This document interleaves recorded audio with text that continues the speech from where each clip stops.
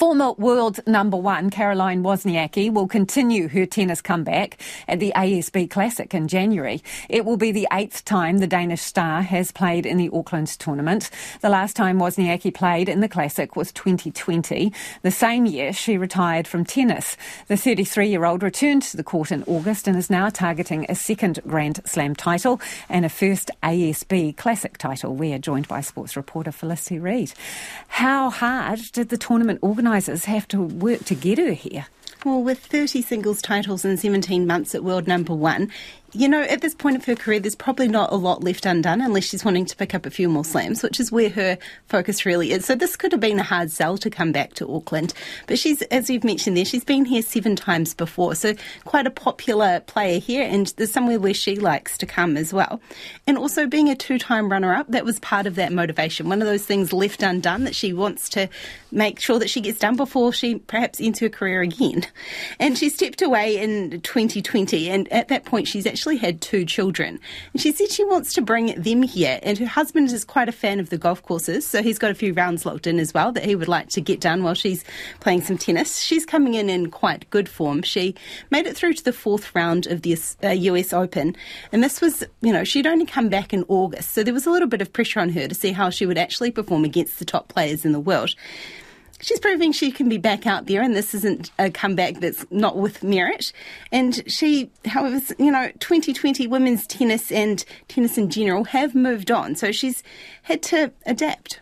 My biggest thing on the court that I kept forgetting about was the fact that you can't give the towel to the ball girl, a ball boy, and so I kept going back and forth looking for a towel, and I think that was my biggest change on the court. And then the fact that at the US Open there was no line people, it was all electronic, which I'd never played with before either. So, you know, there's constantly improvements and constant new things, but at the same time the core of the game, the core of the locker room is all the same. And the ASB tennis director did say to her today that don't worry, technology hasn't moved on enough in Auckland. She will have line umpires here. The All Whites have left players that are based in this part of the world out of the squad for next month's games in Europe. Yes, Darren Bazley in his first squad as permanent All Whites coach, he announced today that they would be leaving A-League players out. So that's players that are based in New Zealand or in Australia. So they're playing games in Congo and Australia as part of the All Whites next window. And these players would then actually arrive back in New Zealand kind of on the eve of the A-League kicking off. And for the players on this part of the world, they've only actually been involved in sort of pre-season kick-arounds. So he's thinking that this was a good opportunity to get into the depth that is actually available to him in other parts of the world. He's saying with 55 professional players around the world, he's got some good options. And this has also seen the return of Sarpreet Singh to the All Whites. For the first time in nearly 2 years, he's been battling a long-term injury, which has sort of ruled him out of as many games as he would have wanted to have played for the All Whites, and I'm sure fans as well would like to see him back.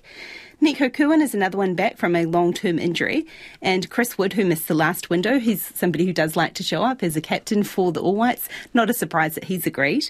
But this is also first-time call-ups for 2 teenagers who have links to other countries. 19-year-old midfielder Matthew Dipley-Dias is with Fulham. He also has options to play for Brazil, Portugal or England. So this is his opportunity to see whether New Zealand would be the right fit for him. And 18-year-old Tyler Bindon, who's a defender with Reading, he's the son of former Football Ferns goalkeeper Jenny Bindon. So obviously he could represent America if he wanted to. He's told them no, New Zealand is where he wants to be, and he wants the opportunity to show, I guess, the new coach Darren Bazley and his coaching team that he'd be the right fit for the future as well. Thank you, Felicity. That's sports reporter Felicity Reid there.